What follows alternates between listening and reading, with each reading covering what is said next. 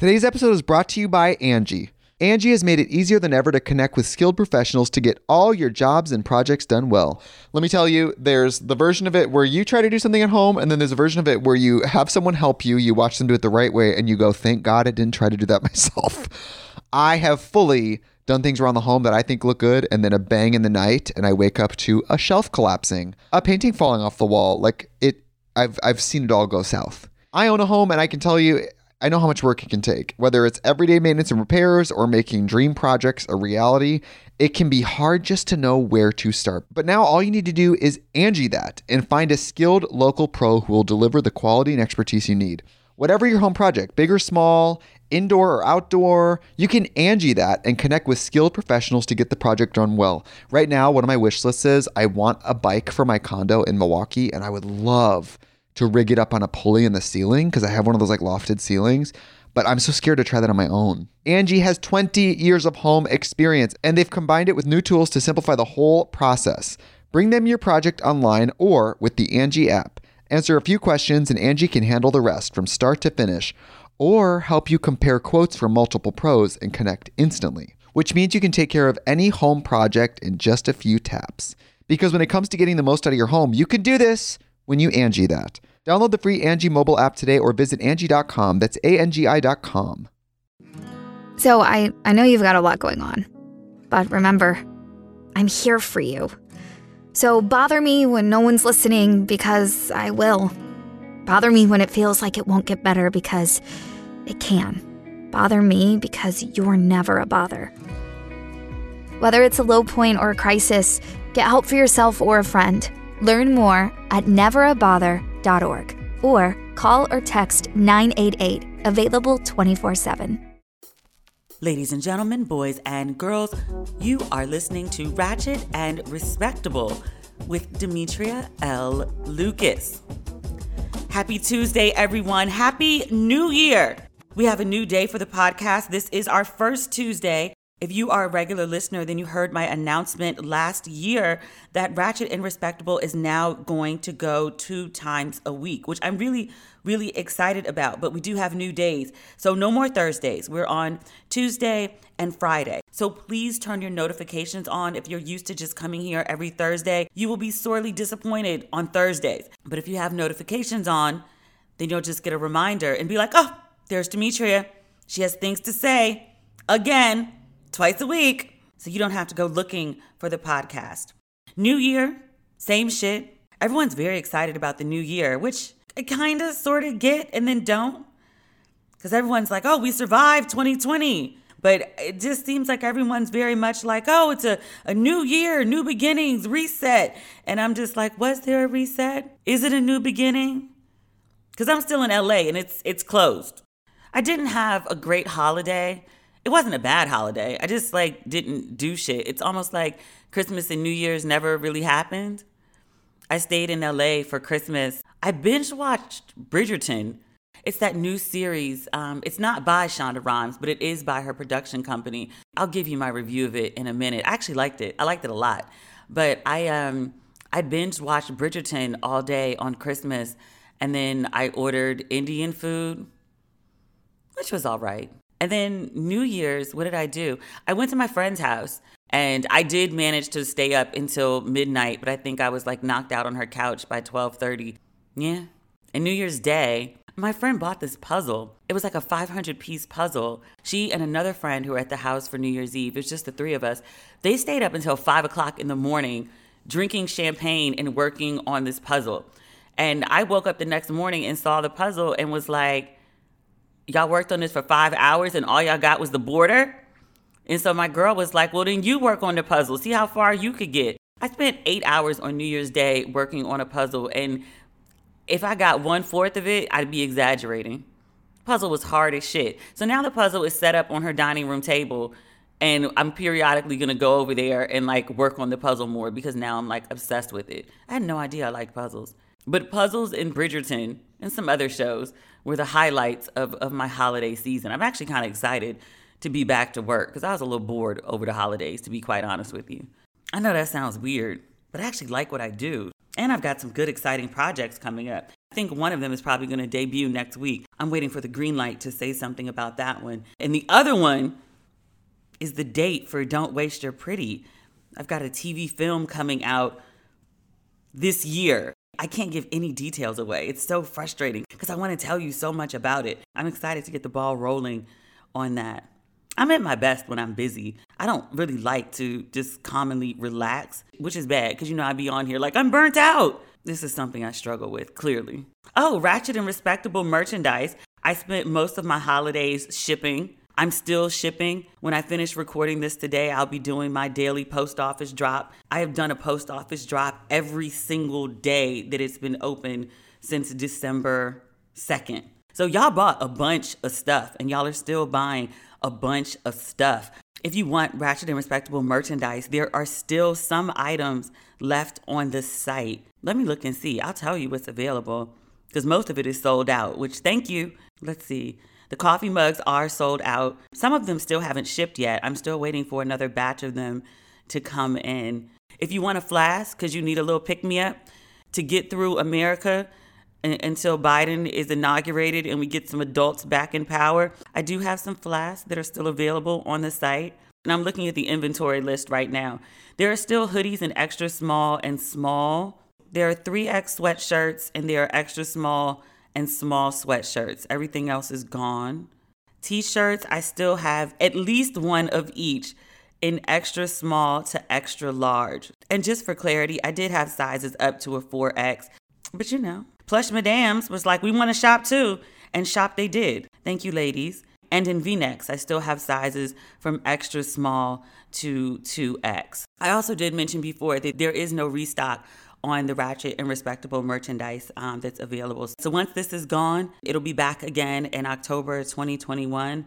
Otherwise, yeah, what else is going on? There's so much going on. I'm like, oh, what else is going on? Like there's not a whole political scandal happening at the moment. I'm trying to avoid talking about this Trump thing until the end, but it's really like prominent in my head right now. What other good things do we have to talk about? A lot of good TV over the holidays.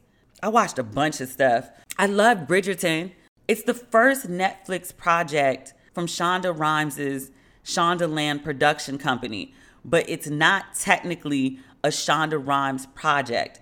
It's Chris Van Dusen, who was a co-executive producer on Scandal. He's a white guy, in case you're curious, but he is the creator, the showrunner, and one of the writers, at least, for Bridgerton. I loved it. Like I mentioned before, I binged it on Christmas Day. I love a big budget, over-the-top show. I love when you can see the money spent well. This is something I always say about The Crown. I was reading something that said the costume department created 7,500 costumes for the show. And I was like, oh. They released the fabric for that show. Loved it. The hair, especially the queen, like she had those like bouffants and then she had afros. Oh, it was so good. With the homes, the locations, the sets, a lot of that stuff I thought was on location was actually sets that they built. Just beautiful, beautiful, beautiful, beautiful, beautiful, beautiful, beautiful. I love the jewels. I love the romance. I was talking online about how I started my career editing romance novels for 4 or 5 years. The latent romance editor in me was very pleased. I loved it. I really did. The men were fine. The lead, what is his name? Reggae John Page? Is that his name? I know his first name is Reggae. I don't know if it's Reggae John or Reggae Jean. The Duke of Hastings. Fine ass. He's gorgeous. Here's the crazy thing. I have a friend in DC that looks exactly like this dude. Similar demeanor to the Duke of Hastings, slightly arrogant, but still likable. Really, he can be nice. He has his ways, but he's someone I'm very fond of. And like for the first 3 episodes, I was like, there is something familiar about the Duke of Hastings. Where do I know him from? And not just from Sylvie's Love, because he was also in that, which I watched like a couple of days prior. I was like, why is this dude so familiar? And then it dawned on me. So I texted my friend and I was like, bro, your stock just went all the way up. You look like the lead in this new Shonda Rhimes show on Netflix. So he was like, let me see. He don't look like me. I'm an original. So I sent him the picture and he was like, that don't look like me. Look at his hairline. And I was like, look at his hairline. I was like, who the fuck cares about his hairline? The Duke of Hastings does have a widow's peak. This is a non-factor to me. Like, I don't care. You could keep it. You can shave it. You can electrolysis it. You could do nothing to it. Like, do you see the everything else on this man? Ain't nobody looking at his hairline. And he was like, his hairline, he doesn't look like me. That's insulting. But then he got like 10 other emails in the same day with people being like, oh my God, you look like the Duke of Hastings. And then he hit me back and was like, yeah, so a lot of other people see it too. Maybe I just don't see it. And I was like, my dude, you even move like this man. He's like, he moves like me. Men are crazy.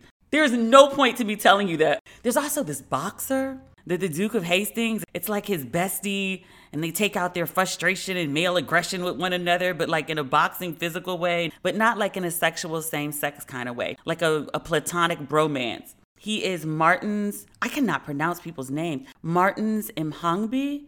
Imhangbe. I don't know how to pronounce that. I just butchered it, and I'm really sorry, sir. But he's fine as hell. I mean, big fine. I don't know anybody who looks like him, unfortunately, because, yeah, that's what I like. I like that very much. So, the brown boxer. I like Queen Charlotte because she was black. It didn't shock me that she was black. I knew Queen Charlotte was rumored to be black, and I'm not sure how I knew. Maybe when I was bouncing around Charlotte, I read it or someone mentioned it, because Charlotte, North Carolina is the Queen City, and it's called the Queen City because of Queen Charlotte. And I'm sure somebody either told me or I read that, you know, she was black, right? And then I looked up a picture, or a portrait rather, and I was like, oh shit, that's a black woman. I mean, she light as hell, but you know, black people know black people. Black people can look at anybody and be like, oh, they black. Between the edges, the nose, the mouth, the tips of the ears, black people know black people.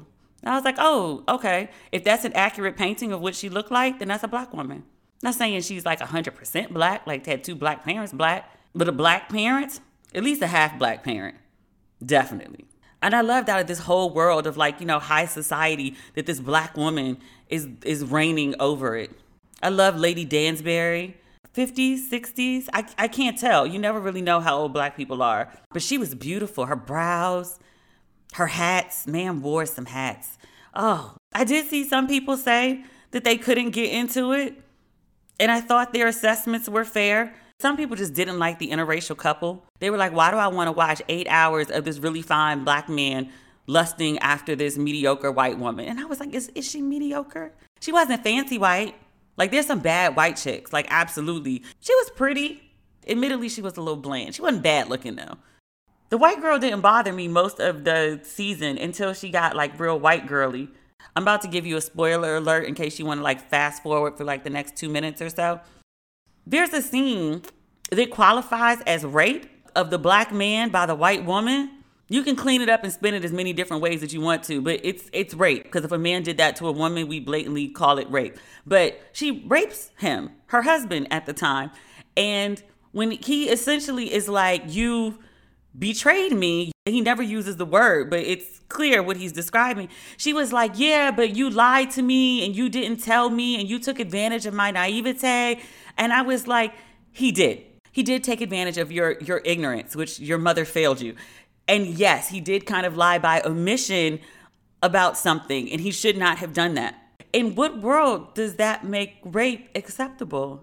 And that's kind of where the series starts to derail for me. It gets very melodramatic after that, because you just raped your husband and you like refuse to apologize for it and are really just like, well, you deserved it and get over it because you weren't fully honest with me. And I'm like, wait, what? I was fine with her until her, like, you know, the worst of white women jumped out. And I was like, oh, yeah, I see how this is problematic for some. Yeah. A lot of conversation about colorism, which I also think is a fair complaint. It's a show about the 1700s in London. And it's presented as colorblind casting and a racism-free world, sort of. It's a mostly white cast, but there are black people dotted about in positions of power. Like I've mentioned, the queen is sort of presiding over this whole social circle, and she's a black woman. And then Lady Dansbury, who I just mentioned with the hats and the eyebrows, who I'm obsessed with, she plays a prominent role. And the hero of the show is this black guy. And most of the women, actually all of the women who are interested in him are very rich, prominent white women and their mothers who want their daughters to be with him. And the fathers never say anything about like, hey, this guy's black. I don't like that. He's a catch, and his race is never brought up as any kind of factor in why women would want to be with him or why they shouldn't be with him. It's almost like no one even sees that he's black. There is a commentary by Lady Dansbury where she says, look at the way that the world has opened up to us. Once the king married this black queen and showed that he loved her, you know, we were existing in two separate societies. She doesn't specifically say black and white, but it's heavily implied. And then she says, after the king showed this love for Queen Charlotte and he married her, then society began to accept black people and everyone is living happily ever after. And then she literally says, and she's like, love conquers all. And I was like, is that how it works? Is it that simple? Yeah. And people are like, that's stupid. I see how that could be problematic. And then I was like, oh, a white guy was in charge of this? I see why that got said. No black person would ever write no shit like that. The colorism part of it, which, you know, colorism is an extension of racism. People did point out that the black people in the show had the most scandalous storylines, and the dark-skinned characters were either evil or violent. So there's the boxer who I was like fawning about. He's a boxer, so he fights. He's violent, but only in the ring. He was like a normal dude, like when he wasn't, you know, doing his job as a boxer. But he was a dark-skinned man. And then the Duke of Hastings' father was evil for no fucking reason. I was like, good God, y'all done made this man worse than Mr. in Color Purple. But he was dark-skinned. And then there is a scandal in the show. One of the women is pregnant out of wedlock, and she is not dark-skinned, but she is at least half black. And people were like, why does the black girl have to have the most scandalous storyline? Why couldn't this very scandalous storyline happen to one of the white girls? And I was like, that's fair. That's fair. But the biggest problem for me, honestly, was the rape scene, because it's a rape scene. And then the whole premise that leads up to the rape scene. And I understand this is like the 1700s. There is no such thing as sex ed in school. But like, this woman got whole married and didn't have any understanding, no basic concept of like how babies were made. She might as well believe the stork brought them. And I was like, I understand. Again, different world, different social mores about sex and discussing sex.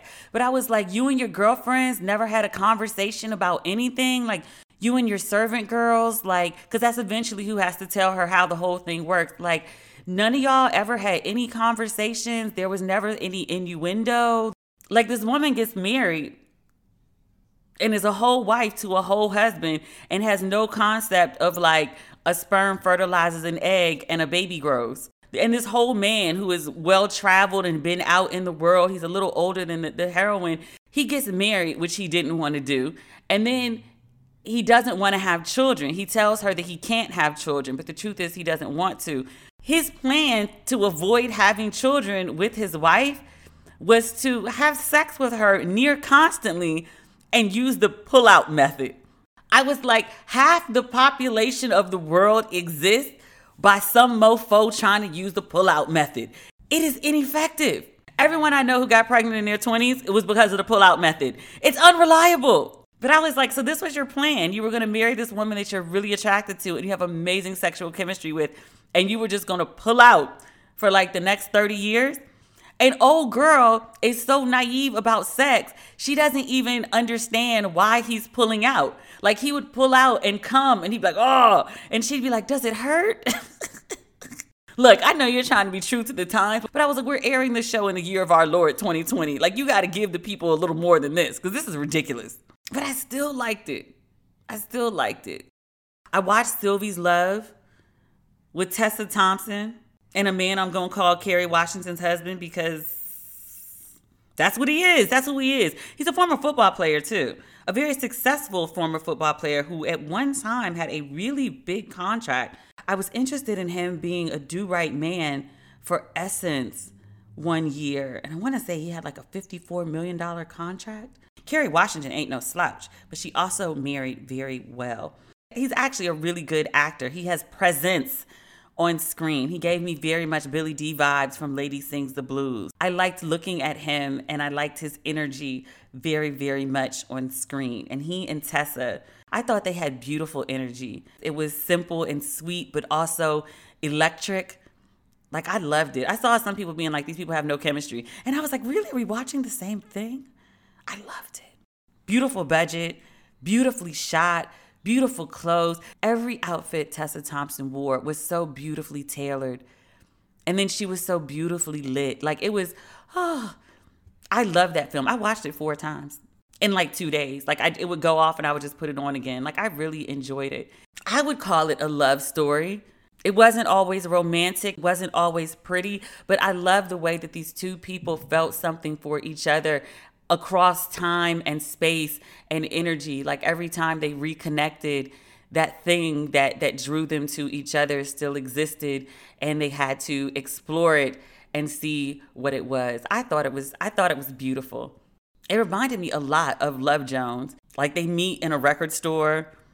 When they fall in love, they're sharing a cigarette and then sharing a bike, which also happens to Nia Long and Lorenz Tate and Love Jones. And I was like, is sharing a cigarette and riding a bike together a movie sign that the couple was in love?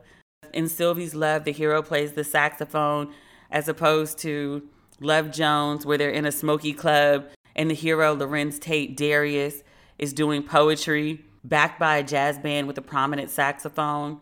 But I was talking about it online, just like fawning. And this woman was like, is it really romantic? Really, is it? And I was like, well, you know, and I knew where she was going with it, because I'm just like, all right, so, and this is the spoiler alert, when the heroine and hero meet, she is technically engaged to another man. He lives away. He's been sending letters that she hasn't been returning. So technically she's engaged, and she probably shouldn't be dating. And there are old folks who would say you're single until you're married, which is technically true. But if you're going to be engaged or in a relationship, it's probably not best to be dating other people. Although I can tell you of several instances in my family where people were engaged when they met the person that they currently married to. I get the feeling sometimes like it was a thing to be like engaged to somebody and then meet somebody and then marry that new person. And it was just like all okay, but like back in the day. Because I don't feel like that would fly now. I feel like we call that grimy in the modern era. But they are not in the modern era. So perhaps they are subject to a different standard. I knew where the woman was going with this. And so she was like, is it a love story? Because maybe, it's a love story from their perspective. But like, what about the guy she was engaged to? Because like, you're engaged to a whole woman, right? This woman starts dating somebody else, gets pregnant by old boy, who then moves overseas. You marry this woman, raise this child as your own, and then she cheats on you again with old boy when he comes back in town. Then she leaves you after she cheats on you. You leave never to be seen again. And the daughter that you've been raising as your own since she was born, do you ever see her again? What kind of trauma did that child experience when her whole daddy walked out, never to be seen again, and this new man showed up like, hey, little girl, I'm going to push you on the swing now. Ask her ex-husband if that's a love story. And I was like, well, when you put it like that and just ruin it, sometimes love is complicated and inconvenient. And at the same time, I'm going to say that like God's plan for you is not someone else's spouse. Don't try this shit at home. Enjoy the drama on screen. Do not invite this kind of drama into your life. Not in 2021. We're talking about, it's a new year, new things. The date change as far as I'm concerned. But let's try with this new date change to make better decisions. Today's episode is brought to you by Angie. Angie has made it easier than ever to connect with skilled professionals to get all your jobs and projects done well. Let me tell you, there's the version of it where you try to do something at home, and then there's a version of it where you have someone help you, you watch them do it the right way, and you go, thank God I didn't try to do that myself. I have fully done things around the home that I think look good, and then a bang in the night, and I wake up to a shelf collapsing, a painting falling off the wall. I've seen it all go south. I own a home, and I can tell you, I know how much work it can take. Whether it's everyday maintenance and repairs or making dream projects a reality, it can be hard just to know where to start. But now all you need to do is Angie that and find a skilled local pro who will deliver the quality and expertise you need. Whatever your home project, big or small, indoor or outdoor, you can Angie that and connect with skilled professionals to get the project done well. Right now, one of my wish lists is I want a bike for my condo in Milwaukee, and I would love to rig it up on a pulley in the ceiling because I have one of those like lofted ceilings, but I'm so scared to try that on my own. Angie has 20 years of home experience, and they've combined it with new tools to simplify the whole process. Bring them your project online or with the Angie app. Answer a few questions and Angie can handle the rest from start to finish, or help you compare quotes from multiple pros and connect instantly, which means you can take care of any home project in just a few taps. Because when it comes to getting the most out of your home, you can do this when you Angie that. Download the free Angie mobile app today or visit Angie.com. That's ANGI.com. Discover why critics are calling Kingdom of the Planet of the Apes the best film of the franchise. What a wonderful day! It's a jaw-dropping spectacle that demands to be seen on the biggest screen possible. I need to go. Hang on. It is our time. Kingdom of the Planet of the Apes. Now playing only in theaters. Rated PG-13. Some material may be inappropriate for children under 13. Oh, it's almost time to talk about that thing that I don't want to talk about, but we're going to have to talk about it. Oh, no, but I have more things to talk about. I watched Soul. Did you see that with Jamie Foxx? Jamie Foxx is the voice of, I don't remember the man's name. A middle-aged black man. He is a high school band teacher with musician ambitions, and he's had touch and go moments throughout his career. He finally seems to get his big break, and walking down the street, he steps into a manhole. He is seriously injured, but he is not dead. His soul goes to a dark space with a bright light, which I assume is heaven. So it's an animated film. The first 8 minutes of the film, the guy is like a whole well-drawn, complete black person, and there's other black people, and it's a beautiful Pixar film, right? And then after he steps into this manhole and he goes to heaven, he's this little like blue blob. This complaint of Disney films came up the first time I saw it. It may not be the first time it happened, but the first time I saw it was with Princess Tiana in The Princess and the Frog. And she was a frog for most of the film. And people were like, well, why does the black girl have to be an animal? Because in all the other princess films, the princess gets to be a whole human or a princess for the film. So now we have this film, and after 10 minutes, the guy turns into a blob. Like, I wanted to watch black people. I didn't want to watch like a blob. And I thought this film was about music. I thought it was about the soul that goes into soul music, but it's really a commentary on life and death and what it really means to live and find your purpose. So it's a really interesting commentary on all of those things. And that part I really enjoyed. But the part about the black guy being a blob, a soul, like I understood it in context of the movie where we're talking about like life and death and heaven and afterlife and all of those things. Like I got it. But I was just like, we're going to show black people, but not really show black people thing.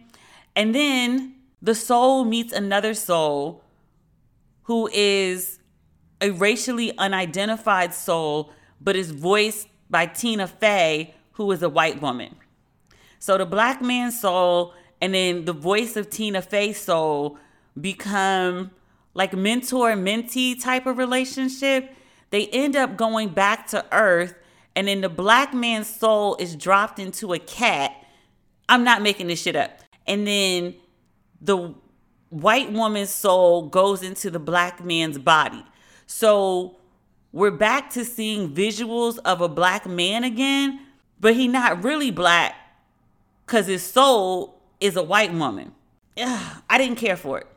And I saw that Disney brought in like a bunch of black consultants because they wanted to get things about black people correct. They had some black animators. One of them was a young black woman. I want to say she's like fresh out of college.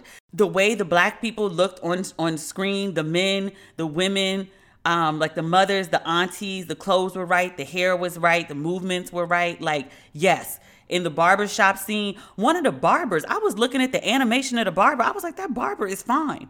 The barber is a whole cartoon. And then I was like, you know what? Who is this barber based on? I want to see the inspiration for this barber because, like, the cartoon is looking like something. I was like, am I looking lustfully at a cartoon? Anyway, the Black people were drawn beautiful. They captured the culture and the look of it, the feel of it. When the Black guy gets the big opportunity, it's for a Black woman saxophonist. It's for her band. She had like hips, she had beautiful hair, she had beautiful brown skin. Visually, they got it right. But I was like, the Black guy with the soul of a white woman, the Black guy is the blob. Like, it was just weird. And then the whole thing gets straightened out. Again, you might want to fast forward through this part if you don't want a spoiler. Like, dude ends up getting what he wants. And then he decides he's going to give it all away so that the blob, voiced by the white woman, can have a chance to live.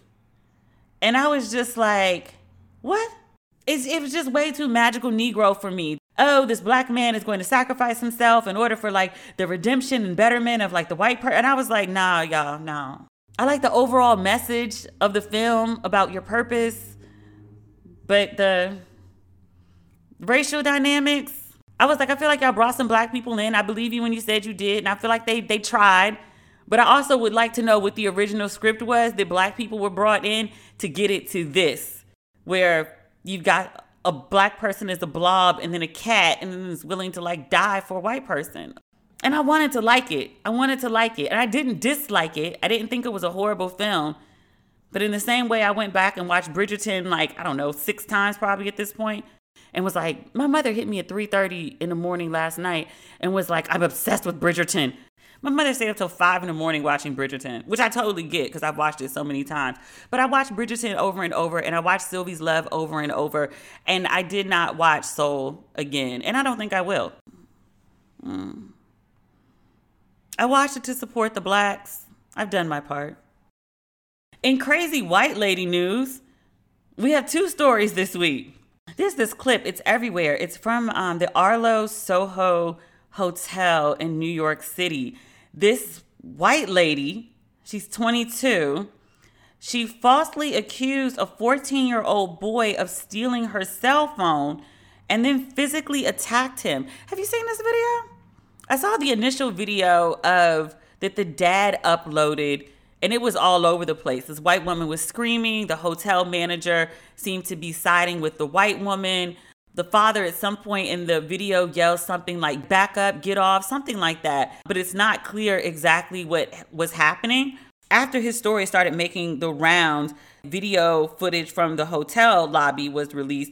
This woman, like, fucking attacked that kid. What the fuck is wrong with you, ma'am? And the child, the kid, I call him such because he's a 14-year-old boy. He is the son of a Grammy-winning jazz musician and his wife, who is a saxophone player for Beyonce. But the backstory is dad and son were at the hotel and the woman confronted, the story I'm reading says them, and accused the child of stealing her iPhone. But in what I've been piecing together, and I've read like a bunch of stories about this, it seems that dad and son decided they were going to get breakfast, but it seems the son went downstairs and the dad was coming after. I got the sense that the woman approached the son without the dad present, and then the dad arrives in the middle of this confrontation. And then I also couldn't figure out in reading this story why the woman was at the hotel, because she wasn't a guest there at the time. She'd been a guest there a few days earlier, and then she came back to the hotel for some unknown reason. She can't find her iPhone. She accuses this kid of stealing her iPhone and is just adamant that this kid show her his phone, which I was like, the fuck is wrong with you? Like, an iPhone is not like some rare and precious jewel. Like, everyone and their mom has an iPhone, and it's not rare to see a 14-year-old with an iPhone. You just saw a black kid with an iPhone and you assumed it must be yours because you can't find your iPhone? So this woman causes all this commotion. She accuses the kid. The hotel manager seems to side with her and is trying to get the kid to show the phone. At that point, the dad is there and it's like, no, he's not showing you anything. At some point, this woman hops on this kid. And then at some other point, the Uber driver, that it would seem that the woman took to this hotel, because how else would the Uber driver know to go back there? But at some point in all this confusion, an Uber driver returns and was like, hey, your phone, you left it in the car. And she's just like, oh, yeah, that's my phone. And then she just leaves. There's no police present to detain her. She doesn't apologize to this kid or his father for attacking this child, making this accusation, causing all this melee. She just dips. So the father releases the video and was like, look at this crazy shit that happened. It goes viral. Anything happens bad to Black people, either Ben Crump, Al Sharpton, or both show up. So Ben Crump shows up. He and the family do a press conference. They're calling for this woman to be identified and arrested.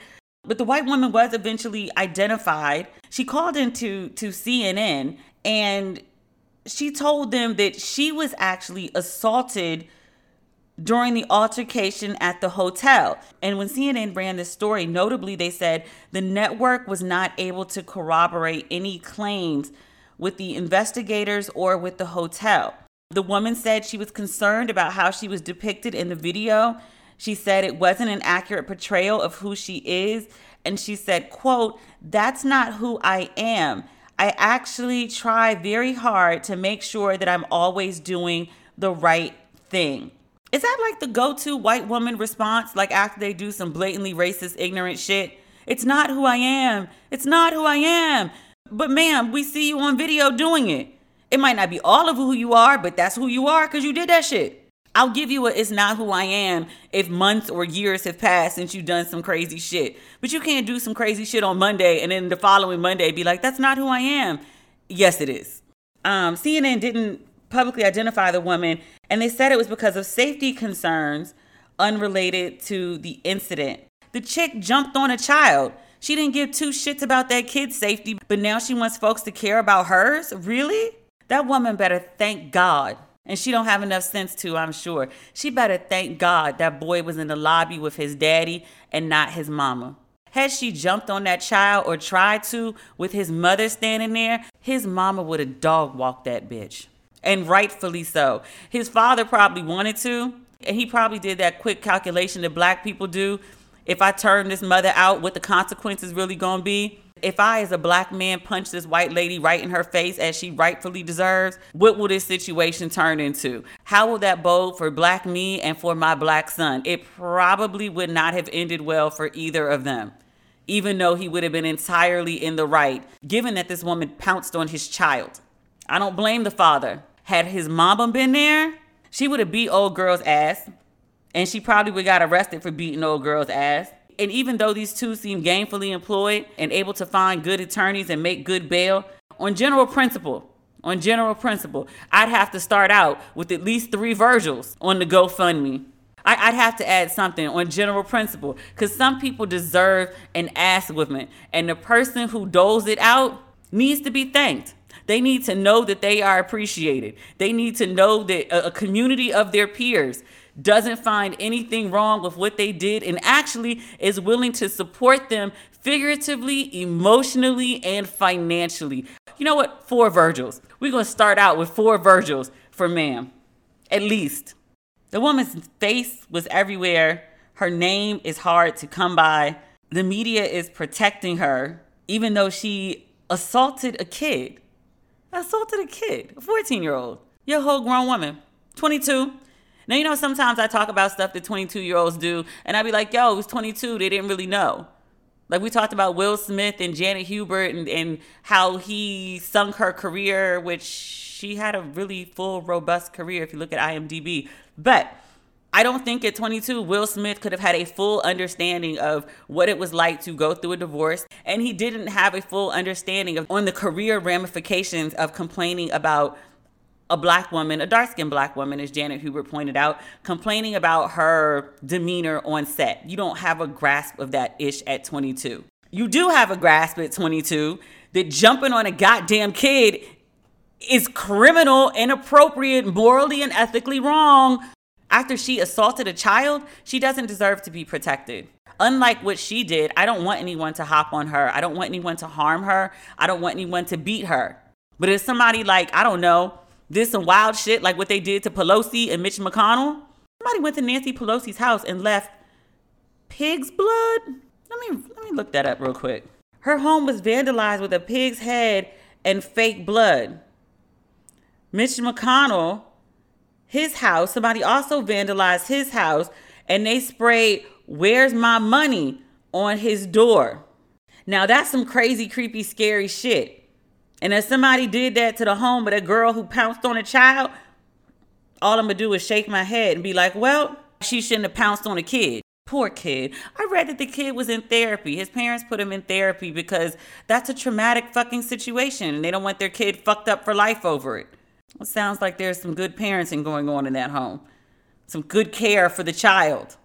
Which is good. I hope the boy is all right. That's a horrible thing that terrible witch did. You've been following this Hilaria story? It's ridiculous. I almost feel ridiculous talking about it. It's so ridiculous. Here's a fun fact. When I first moved to LA, I was under contract with this production company to pitch Ratchet and Respectable as a TV talk show of sorts. It didn't go anywhere, obviously, and thankfully. The production team, when they came to me, they were like, we listen to Ratchet and Respectable, and we really love your voice, we really love your perspective, and we really love the topics that you talk about. Like, you get Black women, and we really want to bring your voice to television. And you know, I'm very wary of television for many reasons. I'm not interested in playing the role of sassy Black girl, and especially not Black girl villain. I mean, I totally am the villain in some people's story, but I'm also the hero too. I'm a multifaceted person, like all people, but nevertheless. So they gave me this really great pitch and I was like, oh, you get me. And I signed this agreement with them to put together a pilot of what this show could look like and pitch with them. After we started working together on what the show could actually look like, I was like, oh, y'all don't get it. I thought you got it, but like you don't get it. They wanted me to like do interviews while sitting in a spa and my hair all tied up in a towel. It was real like pink and fluffy and light. And I was like, have y'all met me? I feel like y'all had an idea. And then y'all were like, oh, we're just going to insert Black girl here. And I was like, and you could do that with a different kind of Black girl, but I'm not the kind of Black girl that you're seeking. But I will say this, one of the segments that they had was like white wine. And so I was going to pour wine and either me alone or with someone else, we were going to talk about white people whining. And if this show had come to fruition, I think this story about Hilaria Baldwin would have undoubtedly been featured in this segment.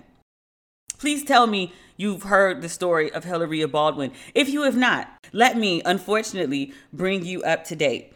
Hilaria Baldwin is the wife of Alec Baldwin, actor Alec Baldwin. She has spent years presenting herself as a Spanish woman, Spanish as in born in Spain, English as a second language Spanish, where she has a whole accent and will be like, how do you say? Okay. You know that chick is from Boston? Like Boston, America, the Celtics, the Tea Party, like what Atlanta is to Black people, Boston is to white people. That Boston. Girl is white, and been running around telling people, oh no, I'm from Spain. No, she wasn't. She got outed on social media about the inconsistency of her Spanish accent. And at first she denied it. And as the story started to pick up steam and other people started to notice, they were like, wait. So then she was forced to admit, like, yes, I am a white woman from Boston. What? So the New York Times sees the kerfluffle. They catch up with old girl and they were like, ma'am, can you clarify?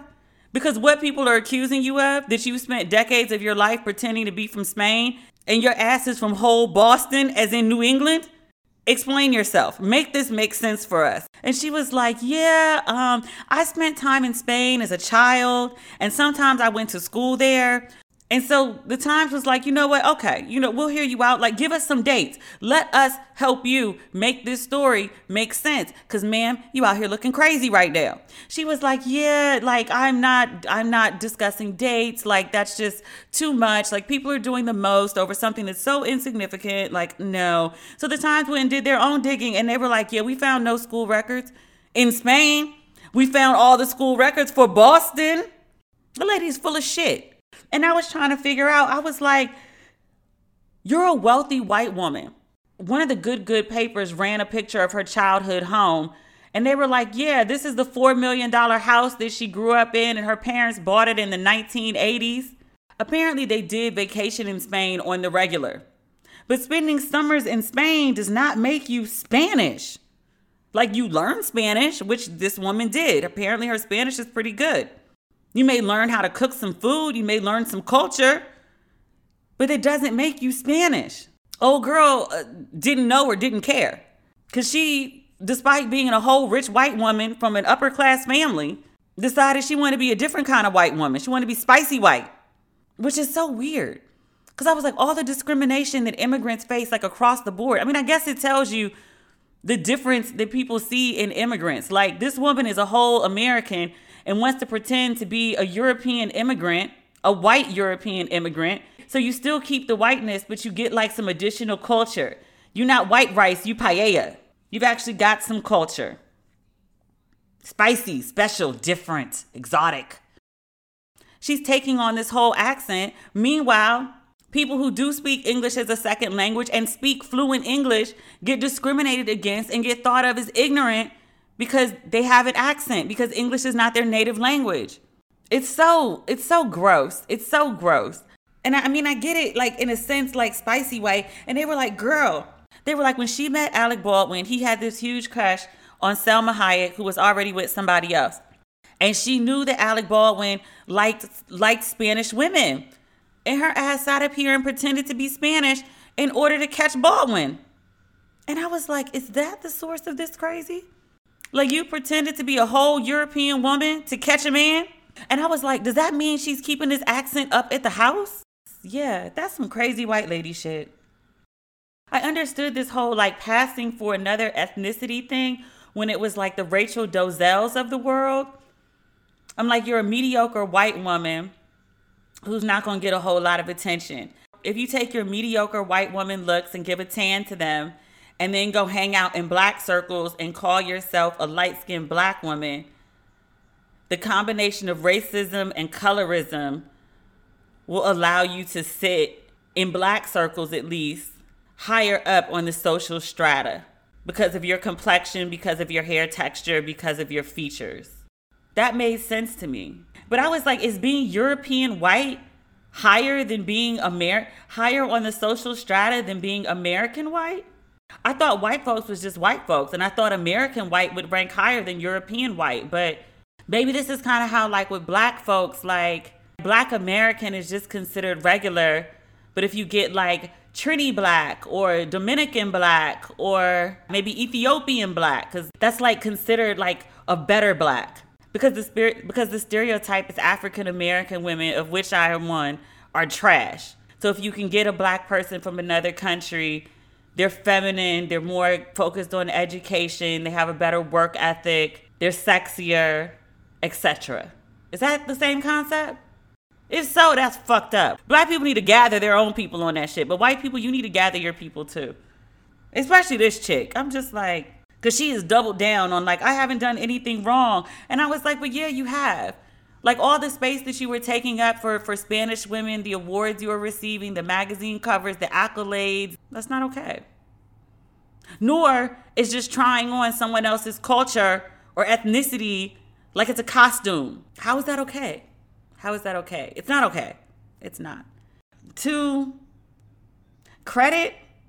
discredit, I guess, Baldwin is standing by his wife, who is also the mother of, I don't know, does he have children? Do he have children with his first wife? I have no idea, and I'm not going to look it up. This woman, Hillary, has 5 of his children. He is standing by the mother of 5 of his children. He defended her, saying that she has done nothing wrong, and he challenged people to find out why someone would want to expose his wife instead of focusing on the truth of the deception, the long con that his wife has been running on the public and maybe even him. Womp. Hey, it's Kaylee Cuoco for Priceline. Ready to go to your happy place for a happy price? Well, why didn't you say so? Just download the Priceline app right now and save up to 60% on hotels. So whether it's Cousin Kevin's Kazoo Concert in Kansas City, go Kevin, or Becky's Bachelorette Bash in Bermuda, you never have to miss a trip ever again. So download the Priceline app today. Your savings are waiting. Go to your happy place for a happy price. Go to your happy price, Priceline. Last but not least, my least favorite subject, the damn occupant. I'm so sick of this man. He will be out of office. It'll be 15 days from when you hear this. I'm recording this on Monday. Yesterday, Sunday, quiet afternoon. It's the last vacation day of the holidays before we all return to work in the morning, those of us who are still working. The Washington Post gets a hold of an audio recording from a conversation that happened on Saturday. It is a conversation between the occupant in the White House and the Georgia Secretary of State, a man named Brad Raffensperger, who is notably a Republican. He voted for Trump twice. Your boy Orangey is caught on tape trying to convince the Georgia Secretary of State to, quote, find 11,780 votes, which is one more than we have, because we won the state. He also suggested the Secretary of State recalculate, that's a quote, recalculate the ballots. Orangey encouraged the Georgia Secretary of State to act fast before January 5th, today, for those of you who are listening on Tuesday. Orangey said, you would be respected, really respected, if this can be straightened out before the election. The election that he is referring to is the runoff race for the Senate in Georgia, which will ultimately determine who controls the new Senate, Republicans or Democrats. All this damn time, I thought Trump was just out here saying he won the election for show. The popular idea that I saw floated around that I had believed in was that he has all this debt, and when he leaves office, he has all these legal problems floating around. And I thought he was raising all this money from his base, telling them that he was fighting election fraud, and he was going to figure out a way to use this hundreds of millions of dollars that he raised to pay his personal debt or fight his legal battles. I don't know if any of that's legal, but shit being illegal ain't ever stopped him before, and ain't stopped him on Saturday when he was on the phone with the Georgia Secretary of State and a whole bunch of attorneys on both sides. Stay with me. I thought Trump was legit running a con. He knew he lost the election. He was making this show and this fuss to get more money from his base, to take care of his personal shit. I never in a million years thought he really didn't believe that he lost the election, because that's crazy. I'll give you like the Hillary factor, right? When it was Trump versus Hillary, election night, they couldn't call it. And Hillary was like, WTF. She was not trying to concede. She was like, nah, this can't be happening. So she made no concession. She made no appearance. She showed up the following day dressed in mourning. I want to say it was purple and black. And people were like, no, those are the colors of red and blue blended together. Those are also the colors that black churches throw up when the pastor dies. Stay with me. Hillary had to gather herself. She looked like she'd been up all night crying. She looked like she might have been drugged to be calm to do a public concession speech. I get it. You tell me you need a couple days to process what just happened when you were sure you were going to get this thing that you wanted. I get that. Sir, it's been 2 months. Your people have filed a total of 61 claims with the courts trying to overturn or fight some aspect of this election. And 60 of those 61 times, you've been rejected. The man that you were on the phone with being like, can we just find like, what did he say? 11,780 votes. Where he gonna find these votes? Because Georgia has been counted, to my recollection, 4 times. There was the original count, and there were 3 recounts. And then the ballots were certified. So it's going to be counted 4 times and be certified. And he going to go back and look and be like, oh, look what I just found. It's for real, y'all. Sir, how can that happen? What you're asking this man to do? To go find ballots that don't fucking exist? It's election fraud. It's election tampering. It's illegal. I'm not even a goddamn lawyer. And I know that calling somebody and being like, hey, so about this election that didn't go in my favor, I need you to go do some shit to flip that shit for me. Sir, this is real life. This is not an episode from Scandal. You could go to jail for this shit. Trump had at least 2 or 3 lawyers on the phone. Nobody jumped in and was like, Mr. President, Mr. President. Nobody disconnected the line. No one stopped him. What the fuck is the point of legal counsel if they not counseling your ass? Now, I mentioned this on Facebook. One of the readers was like, girl, them lawyers just there so they don't get fined. They don't give a damn. He was really on this call and he was like, you have to do something because like I won Georgia by hundreds of thousands of votes. You did? You didn't. You didn't. Sir, you did not. I'm trying to figure out how he arrived here. Like, are you really sitting in a bubble listening to a bunch of people lie to you? Like, you're reading no credible news sources? The 60 cases that have been thrown out, like, you just think it's a grand conspiracy? At the point that you put 3 people on the Supreme Court in the last 4 years, one of them you rushed through, right? 3 people on the Supreme Court that you appointed. They won't even hear the case. They won't even hear you out. I'm referring to that lawsuit where Texas tried to sue other states and they tried to take it to the Supreme Court and the Supreme Court was like, what is this? At the point where people you appointed, judges, Republican judges that you appointed won't hear you out. When a Republican governor of Georgia was like, no, sir, no. Where the Republican Secretary of State in Georgia, who has said publicly, I voted for his ass twice. I'm a Republican. What do you want? When even he is like, sir, no. It's other Republicans being like, sir, no. Raffensperger, Brad, who is no hero. His people recorded the tape and he said, as long as Trump doesn't come for me, as long as he doesn't mischaracterize our conversation, we just gonna have the tape as backup and we gonna let it chill. And then Trump got on Twitter and was calling Brad out. And Brad was like, the truth will come out. And then suddenly the tape appears. Brad ain't no hero. Brad voted for this foolishness twice. Brad's ass ain't trying to go to jail for this mofo. Brad was like, absolutely not. You're not gonna tie me up in your corruption schemes. I got ambitions in politics. I'm not going down with this sinking ship. But he ain't Jesus. He don't walk on water. Trump sat on that call. He was talking about all sorts of debunked conspiracy theories. He was like, they're moving the machines. And either Brad or his attorney were like, no, they haven't moved any machines. He was like, well, they're taking the parts out of the machines.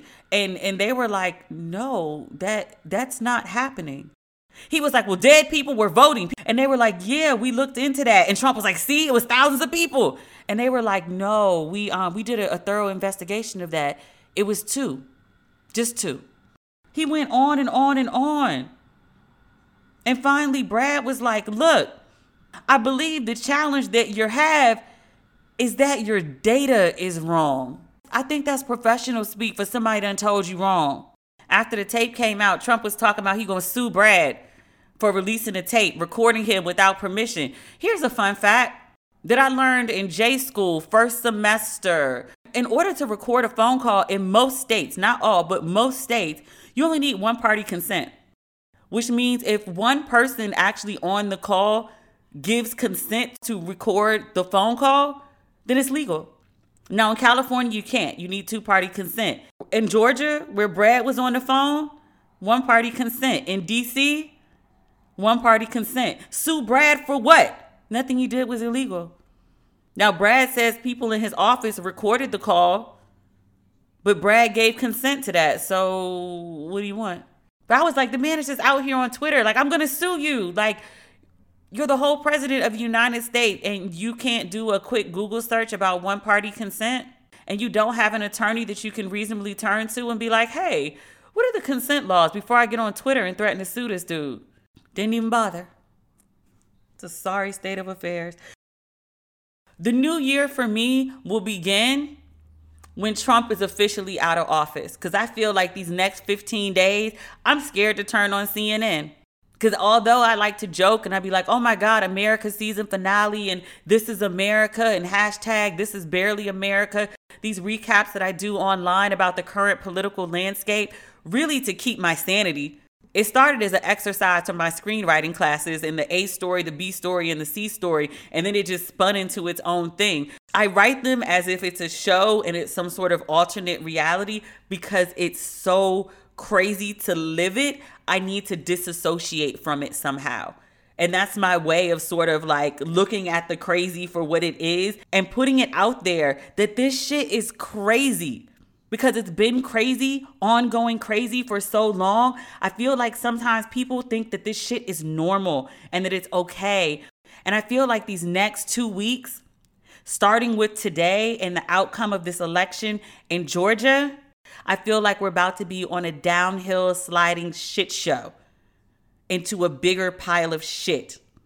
And then maybe once Biden gets into office, people will finally get out their shovels. Oh, speaking of Georgia, the occupant did have one lucid moment in the madness of his phone call when he was discussing Stacey Abrams. He told the Secretary of State, Stacey Abrams is laughing about you. She's going around saying these guys are dumber than a rock. What she's done to this party is unbelievable, I tell you. What Stacey Abrams has done to the Republican Party is the stuff of legends. We will be unpacking her revenge plot for decades to come, especially if the Democrats can pull off this win in the Senate later today. For those of you who are not sure exactly what I'm talking about, please allow me to explain. I can never speak enough good things about the Stacey.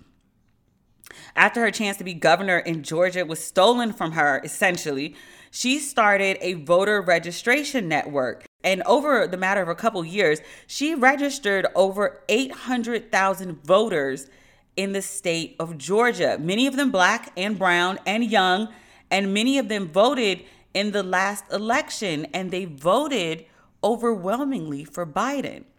So that 11,780 that the occupant is bitching about on this call with the Secretary of State, this 11,780 that he is risking his freedom for, that he is doing illegal shit for, that's all Stacey Abrams right there. Georgia has been a red state, at least for the POTUS election, since the 90s. I think Clinton might have been the last person that turned Georgia blue. Don't quote me on that. If Stacey had been allowed her rightful and earned win to be governor in Georgia, she would have been too busy governing and worried about a pandemic to run around registering voters. But she had some downtime because the election was taken from her. And she is using that downtime well to give hell to the Republican Party. May God continue to bless her and the voters of Georgia, especially on today. Please, Georgia, do not let us down today. The nation, the Democrats need you. The blacks need you. People of sanity, people who want a normal life again, need you. No pressure, lots of pressure. Please, Georgia, help. So that is the podcast for not for this week, but for today. I'll be back on Friday as promised. Ratchet and Respectable is going twice a week in 2021. So I will be back on Friday, no doubt, talking about whatever happens in Georgia today and whatever other interesting news, events, pop culture, conversations of interest that come up. So we'll talk soon, sooner than later. If you need some Ratchet and Respectable in your life before Friday, you can follow me on social media at Demetria L. Lucas across all platforms. And if you need some Ratchet and Respectable merchandise in your life, that's on DemetriaLLucas.com. So I think that is everything for today. Talk Friday. Okay, bye.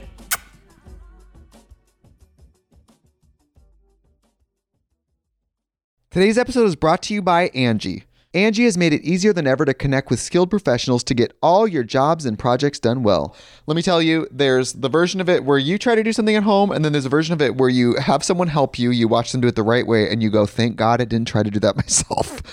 I have fully done things around the home that I think look good, and then a bang in the night, and I wake up to a shelf collapsing, a painting falling off the wall. I've seen it all go south. I own a home, and I can tell you, I know how much work it can take. Whether it's everyday maintenance and repairs or making dream projects a reality, it can be hard just to know where to start. But now all you need to do is Angie that and find a skilled local pro who will deliver the quality and expertise you need. Whatever your home project, big or small, indoor or outdoor, you can Angie that and connect with skilled professionals to get the project done well. Right now, one of my wish lists is I want a bike for my condo in Milwaukee, and I would love to rig it up on a pulley in the ceiling because I have one of those like lofted ceilings, but I'm so scared to try that on my own. Angie has 20 years of home experience, and they've combined it with new tools to simplify the whole process. Bring them your project online or with the Angie app. Answer a few questions and Angie can handle the rest from start to finish, or help you compare quotes from multiple pros and connect instantly, which means you can take care of any home project in just a few taps. Because when it comes to getting the most out of your home, you can do this when you Angie that. Download the free Angie mobile app today or visit Angie.com. That's ANGI.com. So I know you've got a lot going on, but remember, I'm here for you. So bother me when no one's listening because I will. Bother me when it feels like it won't get better because it can. Bother me because you're never a bother. Whether it's a low point or a crisis, get help for yourself or a friend. Learn more at neverabother.org or call or text 988, available 24/7.